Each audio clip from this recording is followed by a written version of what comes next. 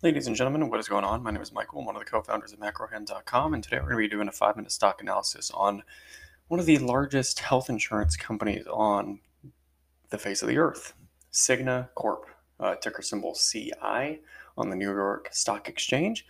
Last time I checked, they have recently reported, or it was recently reported that they have about 10% of the entire health insurance market.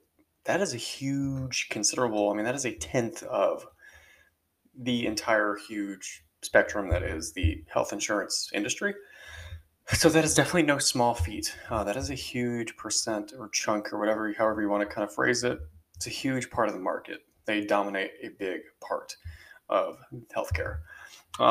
So they're a staple, I would say, and play a big role in the market in general. And without further ado, actually, let's just get into it. Let's talk about the numbers. Let's see whether or not the company is worth buying shares in today. As we kick it off, the current share price of Cigna Corporation is $266.35, and it currently has a market capitalization of $84.5 billion and a price to earnings ratio or PE ratio of just over 17, which indicates that the company's shares are trading at a slight discount, or it is slightly undervalued compared to what it's actually worth, which is definitely good. Definitely not a bad thing. The stock has been rising in recent history too, so it still apparently has more value to give to investors, according to the PE ratio alone.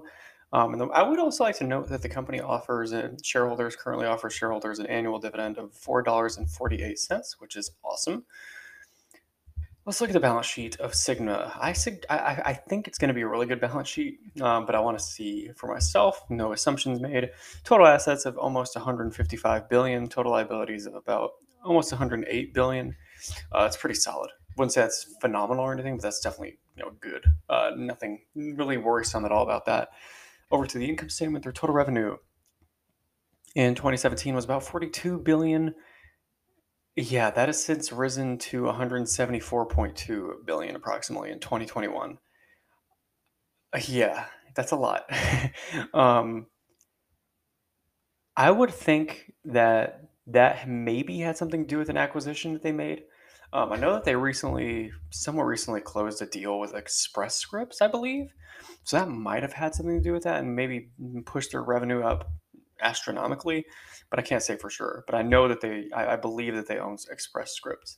Um, Another insurance. They're a big company in the insurance industry or health insurance industry, but huge revenue jump, and it's been consistent. Their net income over the cash flow statement stood at around 2.2 billion in 2017, and has since risen to about. It peaked out at almost 8.5 billion, but it actually in the last year that it was reported stood at about 5.4 billion. But it's all positive in terms of net income, which is great over the last 5 years. So nothing to complain about really. In terms of profitability, their net profit margin on a trailing 12-month basis is slightly higher than that of the industry. It's a pretty competitive industry when you're going against, let's see, United Health Group. You're going against Humana, other companies like that, Anthem, the likes of those companies.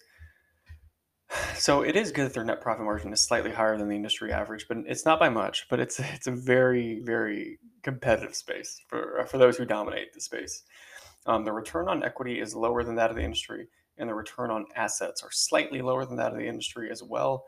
However, this is a pretty, given all this kind of preliminary information about the company, I would definitely want to investigate. I want to know what that revenue jump is about. Um, Let me see. Between the years of Yeah, so it was between the years of 2018 and 2019. So I definitely want to do a little more research on that, see when the Express Scripts deal was maybe finalized or finally processed or whatever. Um, the acquisition was done. That probably has something to do with it if that was the timeline, if the timeline fits. Look, Cigna, solid company. It's slightly undervalued right now. Generally strong numbers. Um, Strong balance sheet, strong position in the industry as a whole, I would say, given that it has about 10% of a market share,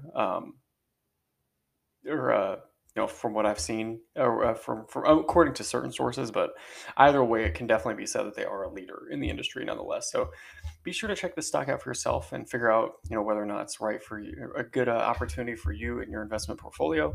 but I would personally give Cigna a buy rating currently.